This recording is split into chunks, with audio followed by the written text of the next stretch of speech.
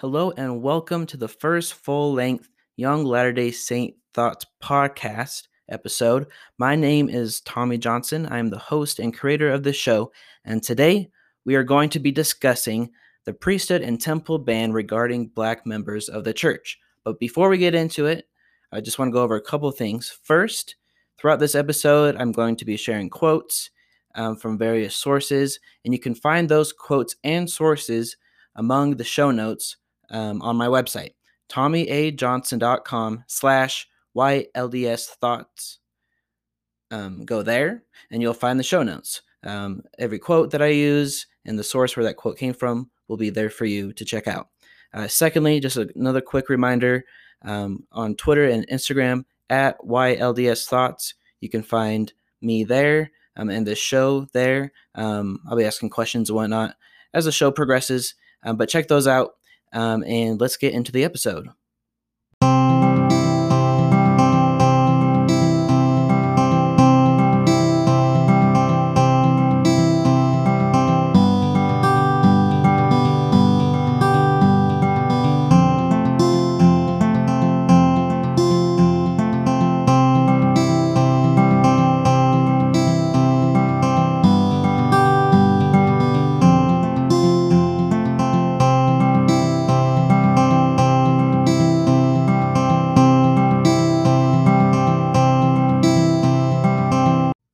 All right, so let's get started. So as I mentioned in the brief introduction, short podcast episode that I put out before, on this show, we're going to look at aspects of church history, church doctrine, church policy, and church culture. And today we're going to look at a big part of early church history, and that is the priesthood and temple ban pertaining to Black members of the church.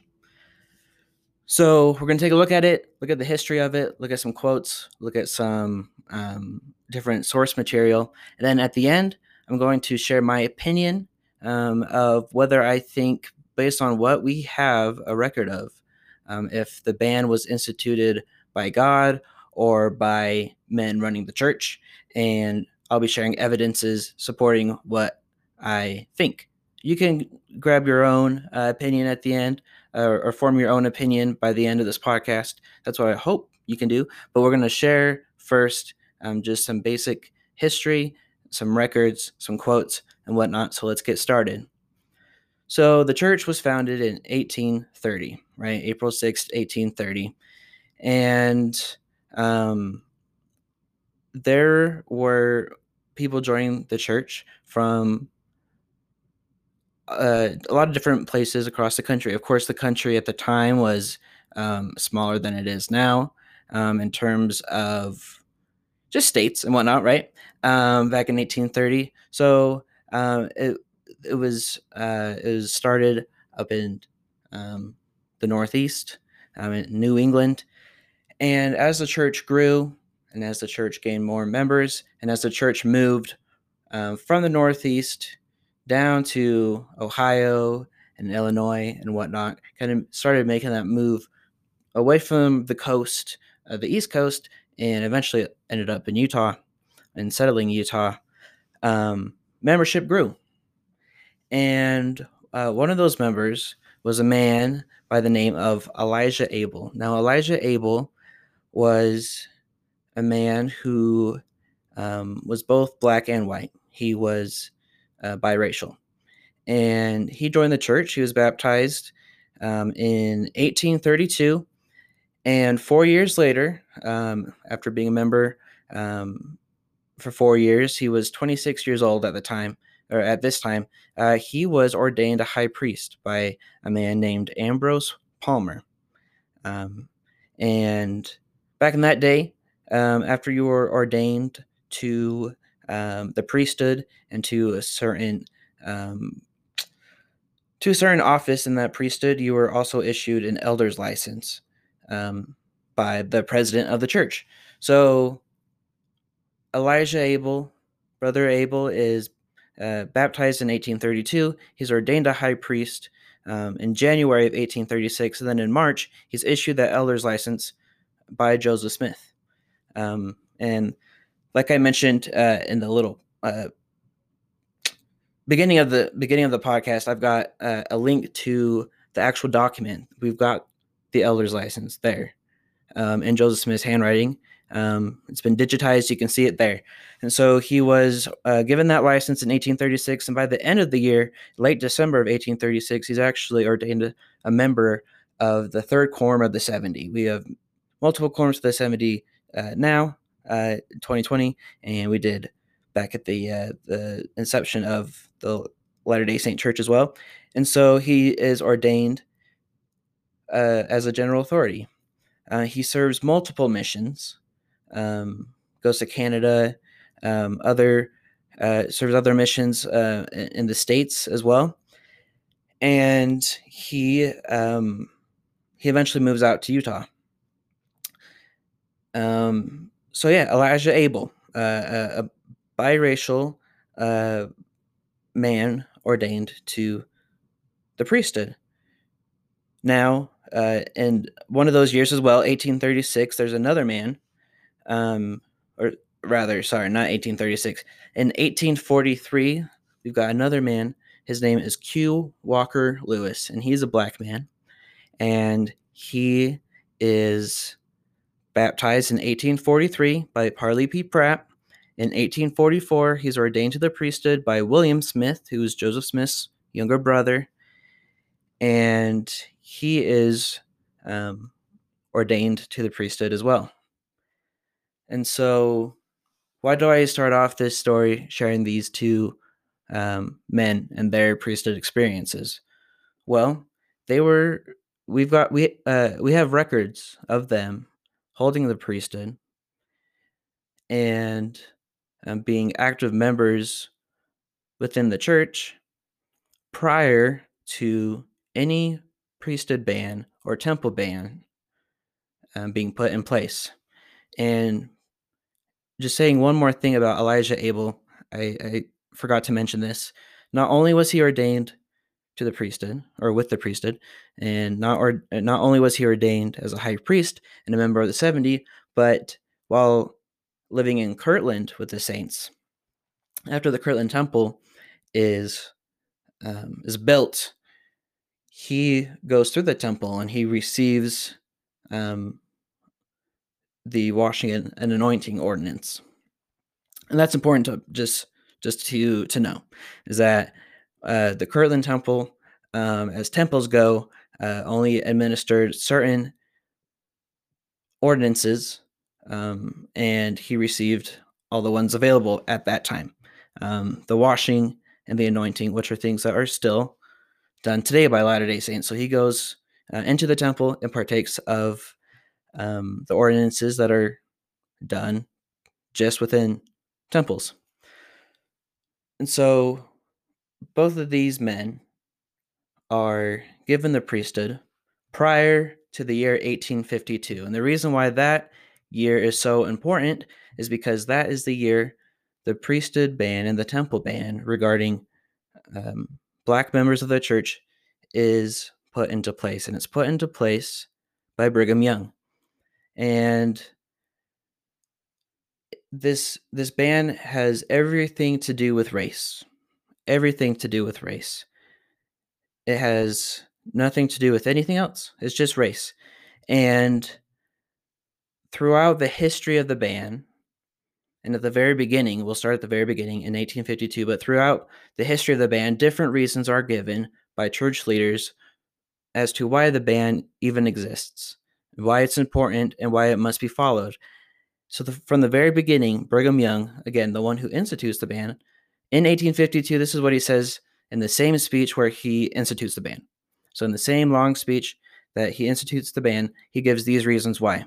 And I'll read his words. He says, you know what? We'll go reasons first. The reason that he gives, and then we'll read what he says. But the reason he gives is that the ban is in connection with biblical curses handed out by God or by prophets in the Bible. And he cites two different ones. And we'll look over those first, and then we'll get to his words.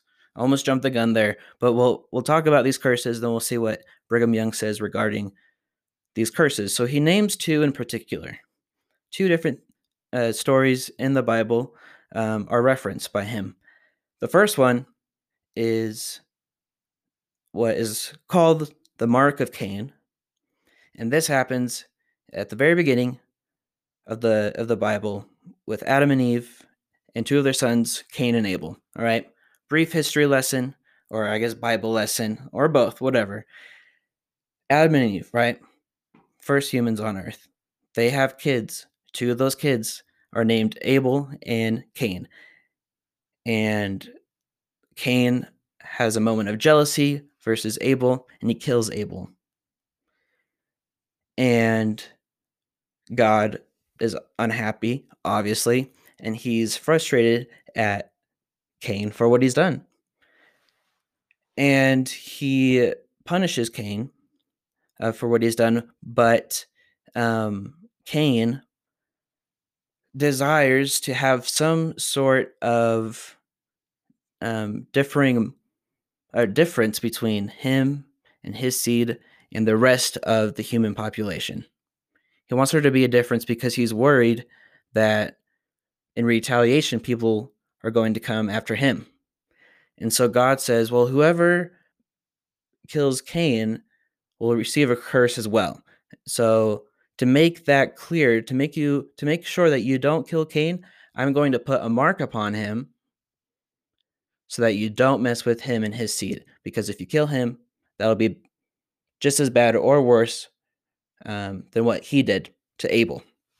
And so the language that's specifically used in the King James Version of the Bible says this: "And the Lord set a mark upon Cain, lest any finding him should kill him." End quote. That is it. That's all that's talked about this mark of Cain. Brigham Young, among others, and we'll talk about this later, but Brigham Young and others take this mark of Cain to mean black skin. This mark of Cain, this differing physical change that God put into effect, Brigham Young claims, was black skin.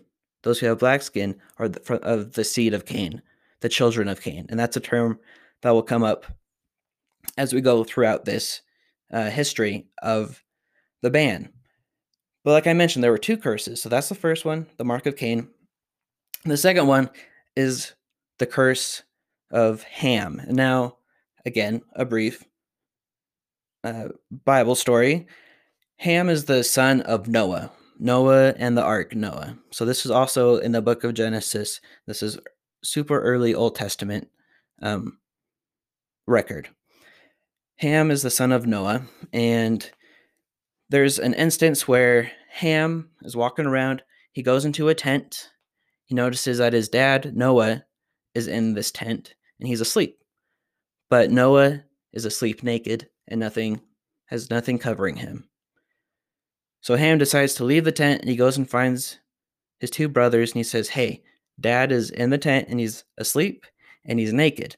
And those two brothers go into the tent, and they clothe their dad. They put something over him.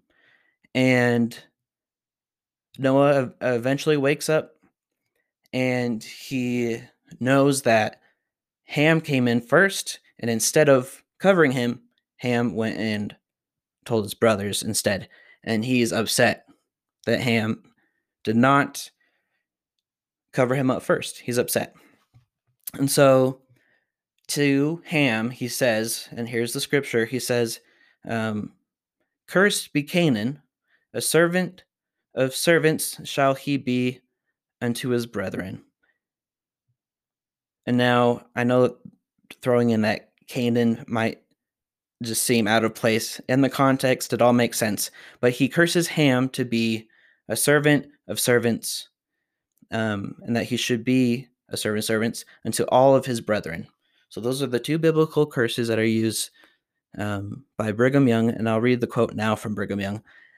Again, that's the mark of Cain, meaning the black skin, and the curse of Ham, which, again, Brigham Young and many others at this time use to say, well, not only do black people have black skin for a reason, but they are meant to be slaves because they are also of this seed of Ham. They're meant to be servants of servants.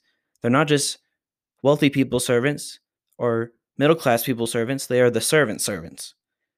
And this is used as a reason that slavery is okay. And so this is what Brigham Young said, February of 1852. He says, "What is that mark?" And he's talking about the mark of Cain. "What is that mark? You will see it on the countenance of every African you ever did see upon the face of the earth or ever will see. Now I tell you what I know. When the mark was put upon Cain, Abel's children was in all probability young. The Lord told Cain that he should not receive the blessings of the priesthood nor his seed until the last of the posterity of Abel had received the priesthood, until the redemption of the earth. If there was never a prophet or apostle of Jesus Christ spoken before, I tell you, this people that are commonly called Negroes are the children of old Cain." Now, Brigham Young there does not mince his words. He makes it very clear why he believes a priesthood ban and the temple ban, and additionally slavery. We're not talking about that particularly in this episode, but he makes it very clear why these bans should be put into place. He says that they are based on Scripture, that Scripture tells him, and he knows from Scripture, that the mark of Cain equals black skin. Not just that, but the mark of Cain and having black skin also means you cannot receive the priesthood, and nor can you appreciate or and receive the blessings that the temple gives. Another quote given about a decade later, he references the curse of Ham in regards to slavery. A quick quote here. He says, "Ham must be the servant of servants until the curse is removed. Can you destroy the decrees of the Almighty? You cannot. Yet our Christian brethren think that they are going to overthrow the sentence of the Almighty upon the seed of Ham." So, just quick context here. He's saying, no, the curse of Ham does apply to those with black skin, and no one can overthrow their curse of being slaves. And he says this, right? He says, "Yet our Christian brethren think they are going to overthrow the sentence of the Almighty, the Almighty upon the seed of Ham." He says this in 1863. That's smack dab in the middle of the Civil War. Here he's saying it is silly. Essentially, this is what he's saying. It is silly that people are fighting over the fact that black people are destined to be slaves. They're going to be slaves, is what he says. And that it's silly that anyone, Christian especially, he makes that pointedly, that our Christian brethren, is what he says, think that they're going to overthrow the sentence of the Almighty upon the seed of Ham. Well, guess what, Brigham Young? They did. They did. And so there, it's very clear why Brigham Young believes that black people should be held from receiving the priesthood. And again, I mentioned before even talking about Brigham Young, before talking about the ban, that we have recorded black men who were without any restraint or without any extra look or anything given the priesthood and went through the temple, at least one. And so that was pre-Brigham Young. Now Brigham Young comes along, institutes this ban, and he says it's because they have black skin, and it's because, it's because they have black skin. And why that's a big deal, it's because, one, they can't receive the priesthood, and two,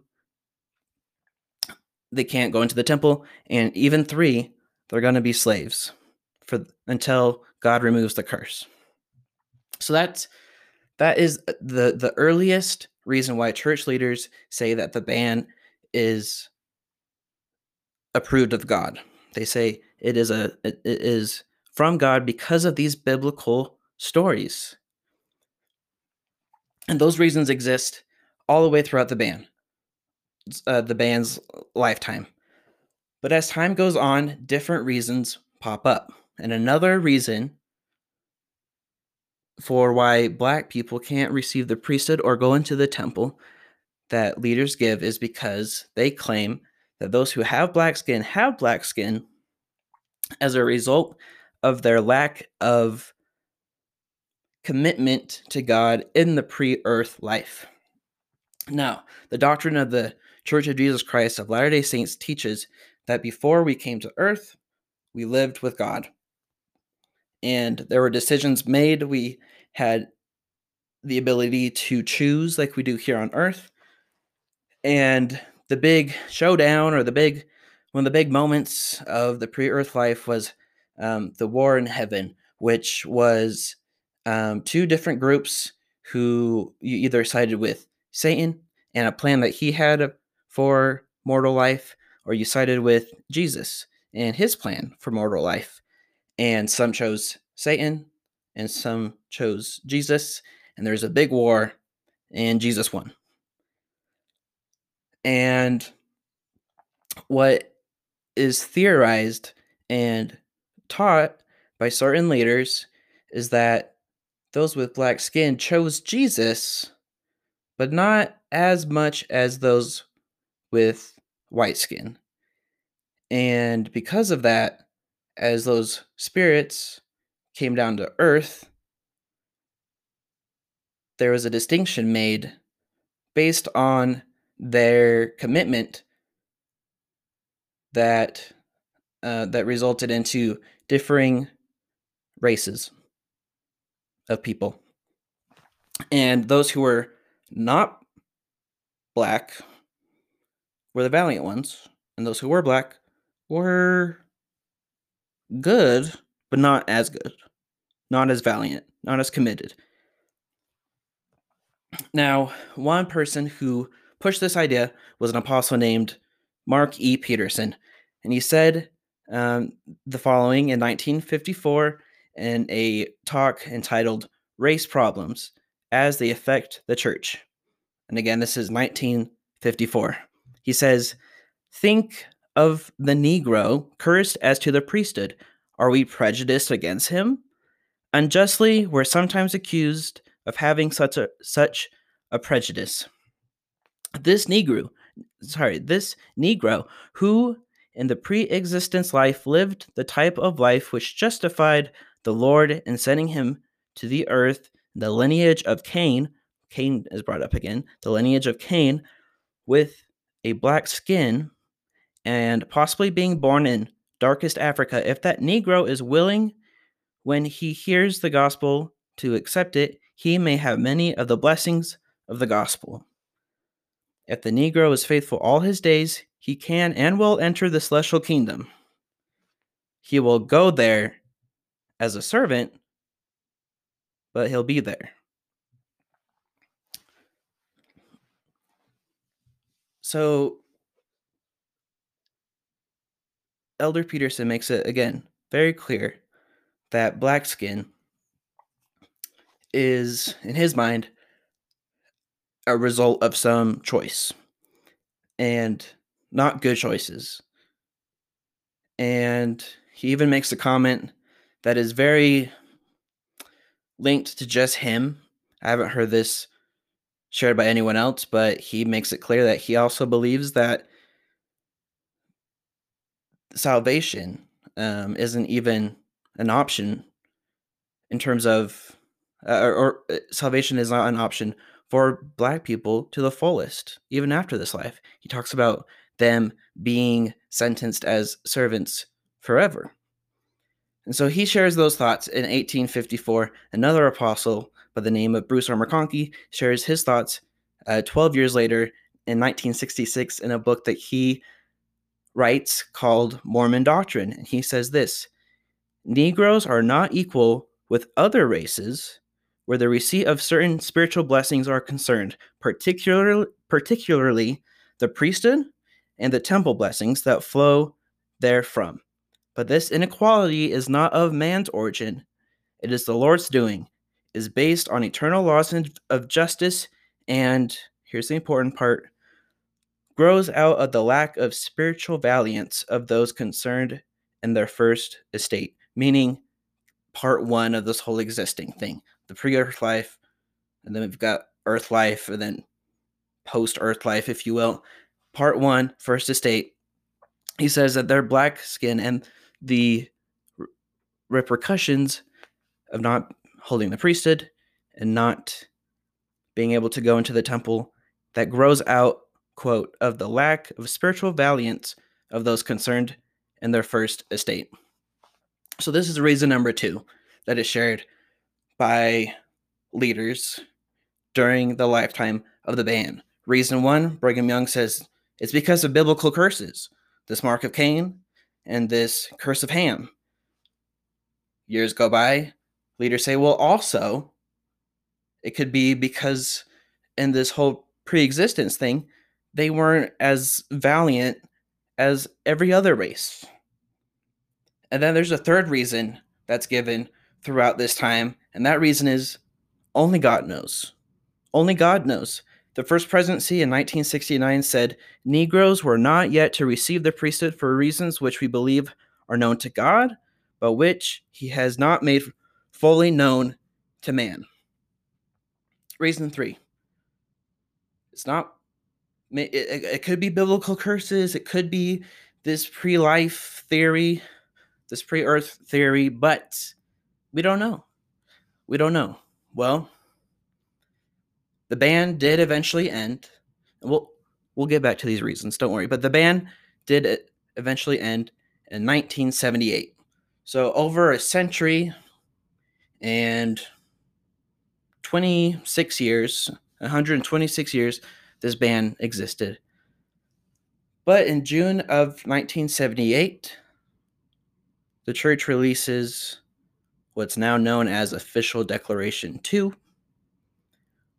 and says this, aware of the promises made by the prophets and presidents of the church who have preceded us, that at some time in God's eternal plan, all of our brethren who are worthy may receive the priesthood, and witnessing the faithfulness of those whom the priesthood has been withheld, we have pleaded long and earnestly in behalf of these our faithful brethren, spending many hours in the upper room of the temple, supplicating the Lord for divine guidance. He has heard our prayers, and by revelation has confirmed that the long-promised day has come, when every faithful, worthy man in the church may receive the holy priesthood with power to exercise its divine authority and enjoy with his loved ones every blessing that flows therefrom, including the blessings of the temple. So the ban ends in 1978. Generally, the ban or the ban ending is met with jubilation. Most members are very happy and excited. And the first black man who receives the priesthood post-ban, right? Because we had black men receive the priesthood pre-ban, but the first post-ban, his name was Joseph Freeman. He's still alive, right? Because 1978 wasn't that long ago. And his name's Joseph Freeman. He was ordained 3 days after the ban is officially nixed. Well, Bruce R. McConkie is still an apostle at the time. And as I mentioned before, he wrote in 1966 that black men, just black people in general, but black men specifically in regards to the priesthood, can't receive the priesthood because they made poor decisions in an earlier life. Now, in August of 78, so 2 months after, 2 months after the ban is lifted, he says this to a group of BYU students. He's speaking a devotional of some type, and he says, quote, forget everything that I have said, or what President Brigham Young or President George Q. Cannon or whomsoever has said in days past that is contrary to the present revelation. We spoke with a limited understanding and without the light, a knowledge that is now come into the world. He says, just forget everything. Just forget everything that I said. Whatever I said in 1966, delete it. Whatever Brigham Young said in 1852, delete it. He mentions George Q. Cannon, another early church leader, forget it. Just forget everything in regards to what is now being taught. Now, it's very easy, I think, for Bruce R. McConkie to say, just forget about what happened. Just, 120 some odd years. Just boop, pretend it didn't happen, or at least pretend the reasons that we gave weren't taught.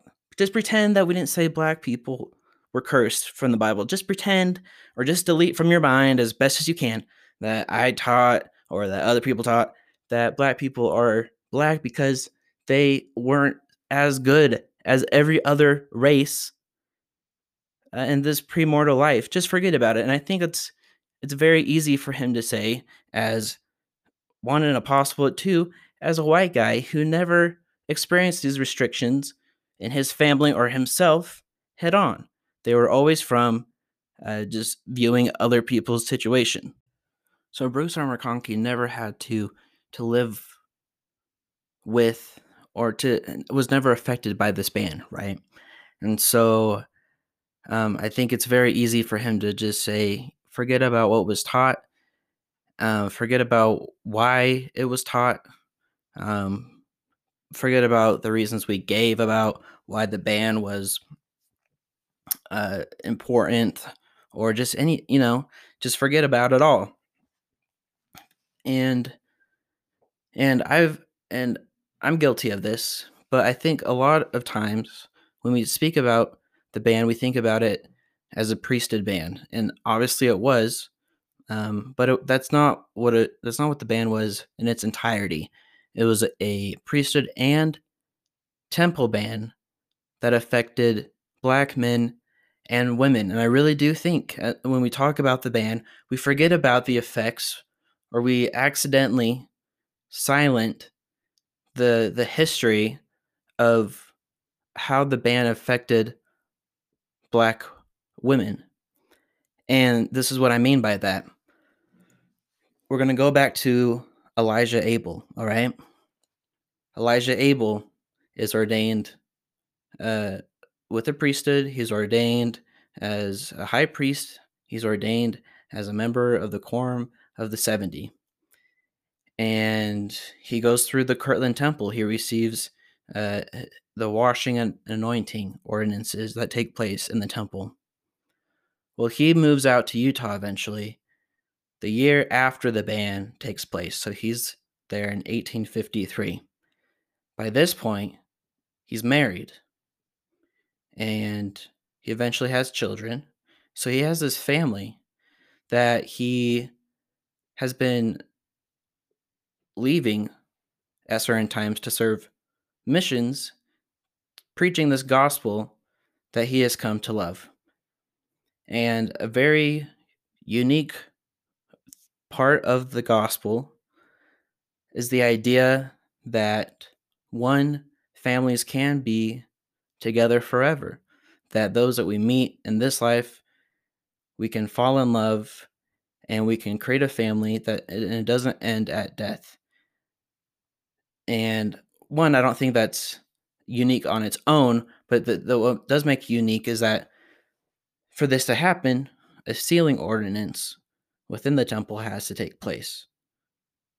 That includes the members of the family. Well, Elijah, his wife, and I don't know if the kids were born yet, but at least at this point, he is married. And Elijah comes to Utah, and sealings weren't taking place in Kirtland when he was there, and so this is his first opportunity to participate in a sealing ordinance. And he goes to Brigham Young and he says, "Hey, I want to be sealed to my wife." And Brigham Young says, "No." You can't be. As a black man, as a biracial man, because you have the blood of the seed of Cain, you cannot experience that ordinance and that blessing. And he's devastated, understandably. And 20 years later, Elijah Abel still alive. He goes to the president of the church at the time, and I can't remember who it was, and I apologize, but he goes and he asks again. He says, "Can my wife and I, and their children have been born by now, can my family be sealed?" And they say, "No, you can't be." And so Elijah obviously eventually passes away, not knowing what the future holds for his family. And same goes his wife. And same goes for every black couple or any couple where one or the other has any sort of black history in their ancestry until 1978.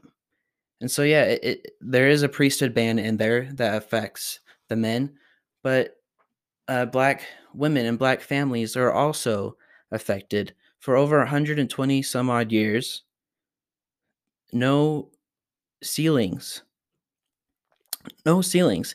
And I know those listening who are members of the church understand how important that how important ceilings are to believing members. So imagine yourself being a believing member that you are, or may not be, but just imagine, the importance of this event where you are not just married for time, but for all eternity. And you're told no because of something that you never did, based simply on the color of your skin. Truly, it disgusts me. It is so, it is so sad. It is so sad.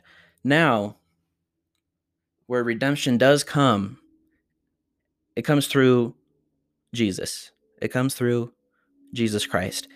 And an additional ordinance or an additional doctrine that is taught in the Church of Jesus Christ of Latter-day Saints is that temple ordinances can be done for those who have passed away. And so I know that many, if not at this point all, I won't make that claim though, but I do know that many, including Elijah, Elijah Abel and his family have been sealed by proxy. And as Jesus does, he's made this awful situation good. That obviously doesn't clear the disgust of the time or the reality of what it was, but it's just an evidence of Jesus being bigger and better than all of us. So, that's the history of the ban. That is from 1852 to 1978. Those are the reasons that were preached on the pulpit, why the ban was a thing. Biblical curses were given as a reason.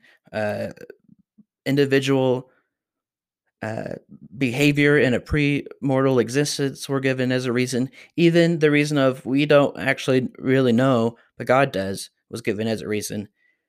With all this, what do I think? What is my opinion? And I understand my opinion. Probably I don't know if it means much to anyone or anything, but I'm going to give you my opinion and give you some evidence of what I think. Do I think that the ban was inspired by God? No, not at all. Not at all. I think the restriction was not inspired by God, but inspired by the racist thoughts, attitudes, and practices of the day. in 1852. And here's why.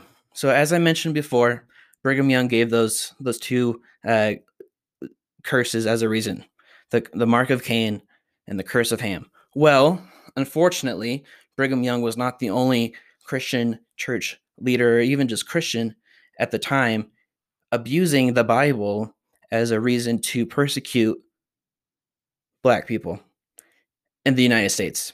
Obviously, it's a worldwide thing, but especially in the United States at that time, slavery was very much legal, but also very much a debated topic in terms of why is this okay? And the reason given by so many people were, well, it's biblically allowed. And this curse of Ham is especially because it gives that specific servant of servants line is used by church leaders. It's used by Jefferson Davis of the Confederacy. It's used by Christians across the country to prove that slavery is not only like okay in God's eyes, but it is because of God that slavery exists. And then the mark of Cain is interpreted by some, again, as Brigham Young interpreted it, the mark as being black skin. And that curse of, or that mark of Cain scripture is abused by people all over world history. It's used in anti-Semitic attacks. It's used in all these ways to say, well, this group of people looked different in some way. We're going to tie that back to this quote, mark of Cain, end quote, that is so ambiguous. But we're going to say this means this physical aspect, and that's why they are bad. And so the reasons that Brigham Young gives for instituting the ban are not unique. That doesn't make them any less bad or egregious or horrible. To me, that just proves that he was hopping on some sort of train that was popular at the time. Another reason why I think this is not inspired by God at all are the now public disavowals of specific theories by the church regarding the ban.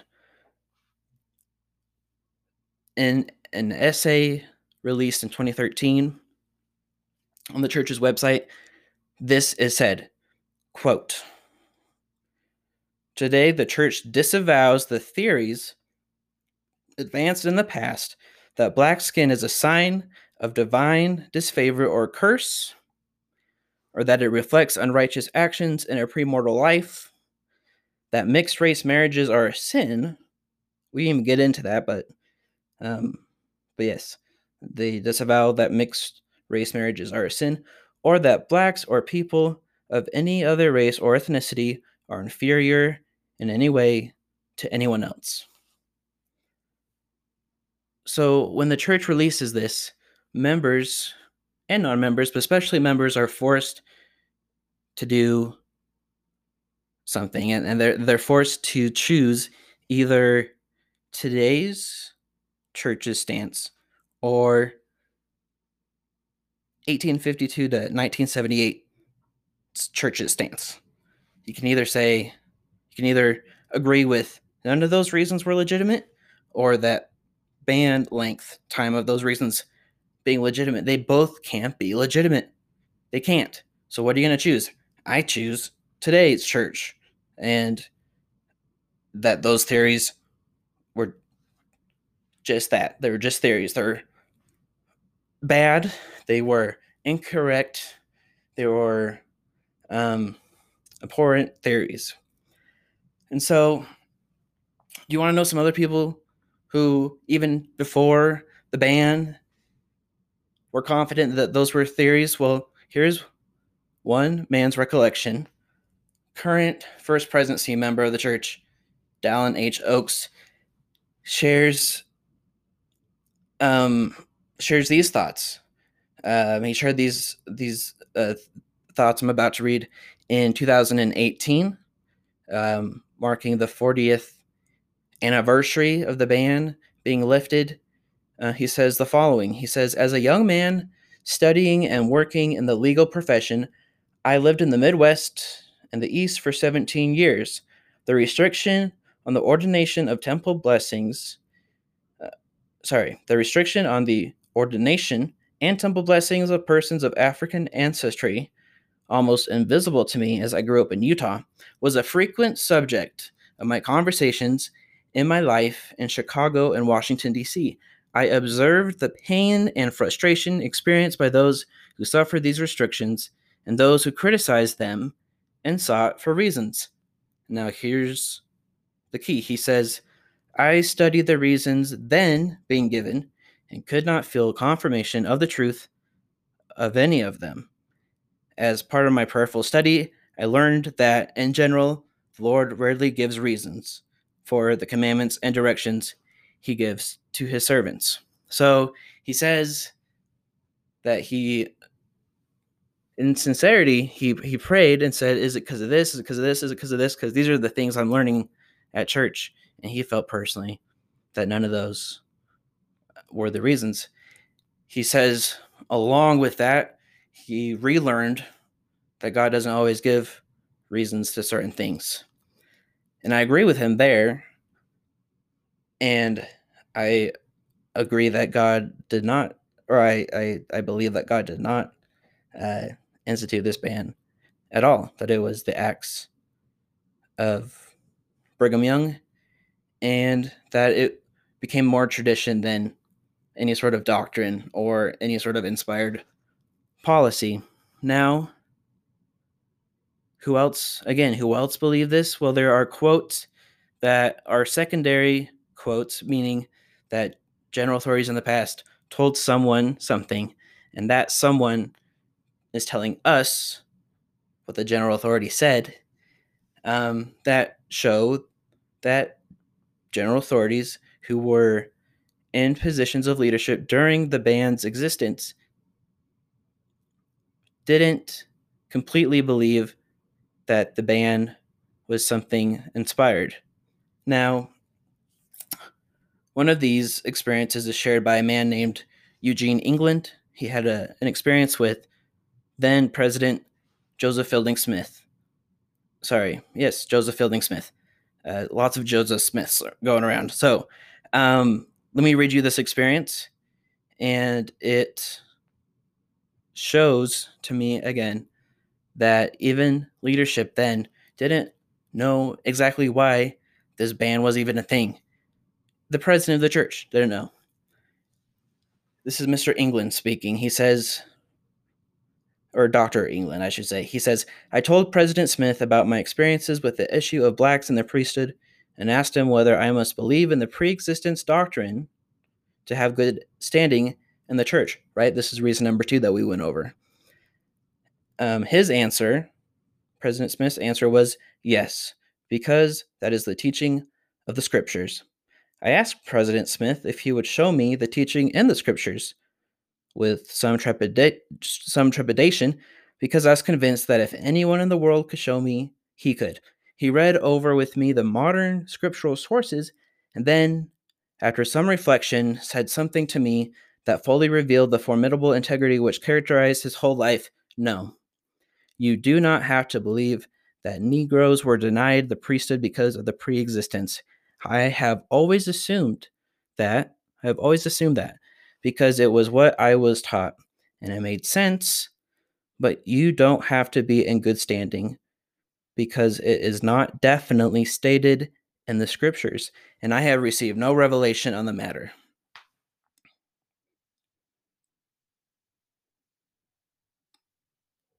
President Smith, prophet, president of the church, tells this member of the church, no, you don't have to believe in this specific thing to be in good standing, meaning an active temple, recommend holder of the church. You don't have to believe in this thing because it's not taught in the scriptures. It is something that I've been taught. It's what I've been taught. And I think that just shows the string of this belief. It was taught by Brigham Young, and from there, taught from president to president to president to president, and through that by member by member to member to member to member. I think it just became folklore. It became a tradition. It became that's just how it is. And it's unfortunate that it took so long to reverse the ban, but this is why I think it took so long.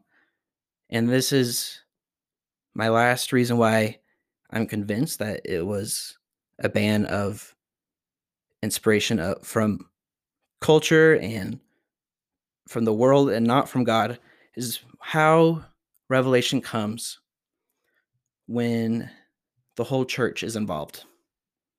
Obviously, as members of the church, we believe in personal revelation, and that comes from a one-on-one type experience, us and the Lord.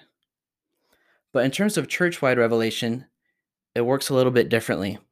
And President Hubie Brown shares how this happens. He's a former member of the First Presidency. He was an apostle, an apostle for a long time, and he shares this in his memoirs, as told or as written by him and as edited by his grandson. He says this: an idea is submitted to the First Presidency and 12, so 15 people in total, thrashed out, discussed, and rediscussed until it seems right. Then, kneeling together in a circle in the temple, they seek divine guidance, and the president says, I feel to say this is the will of the Lord. That becomes a revelation. It is usually not thought necessary to publish or proclaim it as such, but this is the way it happens.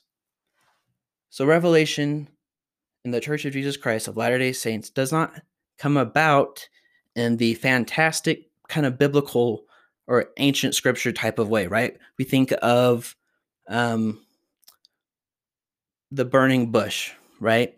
Moses and the burning bush in the Bible. We think of Lehi in the Book of Mormon having a dream and there being a vision directing him to take his family to or out of Jerusalem and into the wilderness.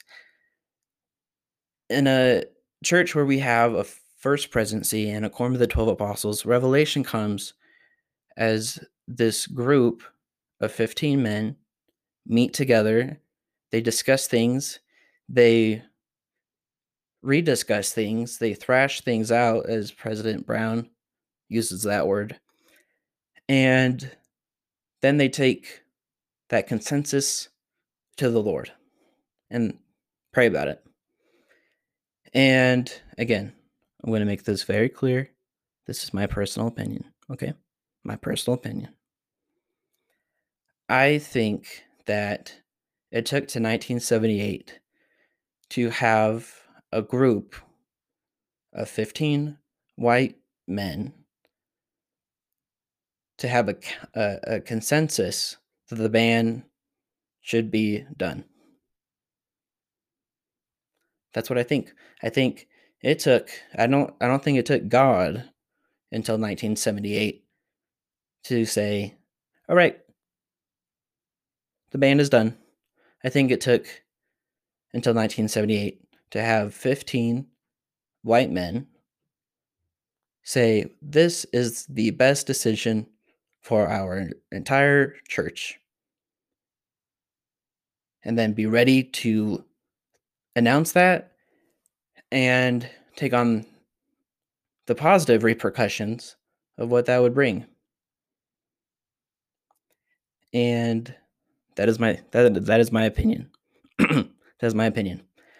And that's my opinion based off of other stories and experiences shared by President Brown, who, and I have this quote right here from him, who, quote, never believed this policy had the slightest doctrinal justification.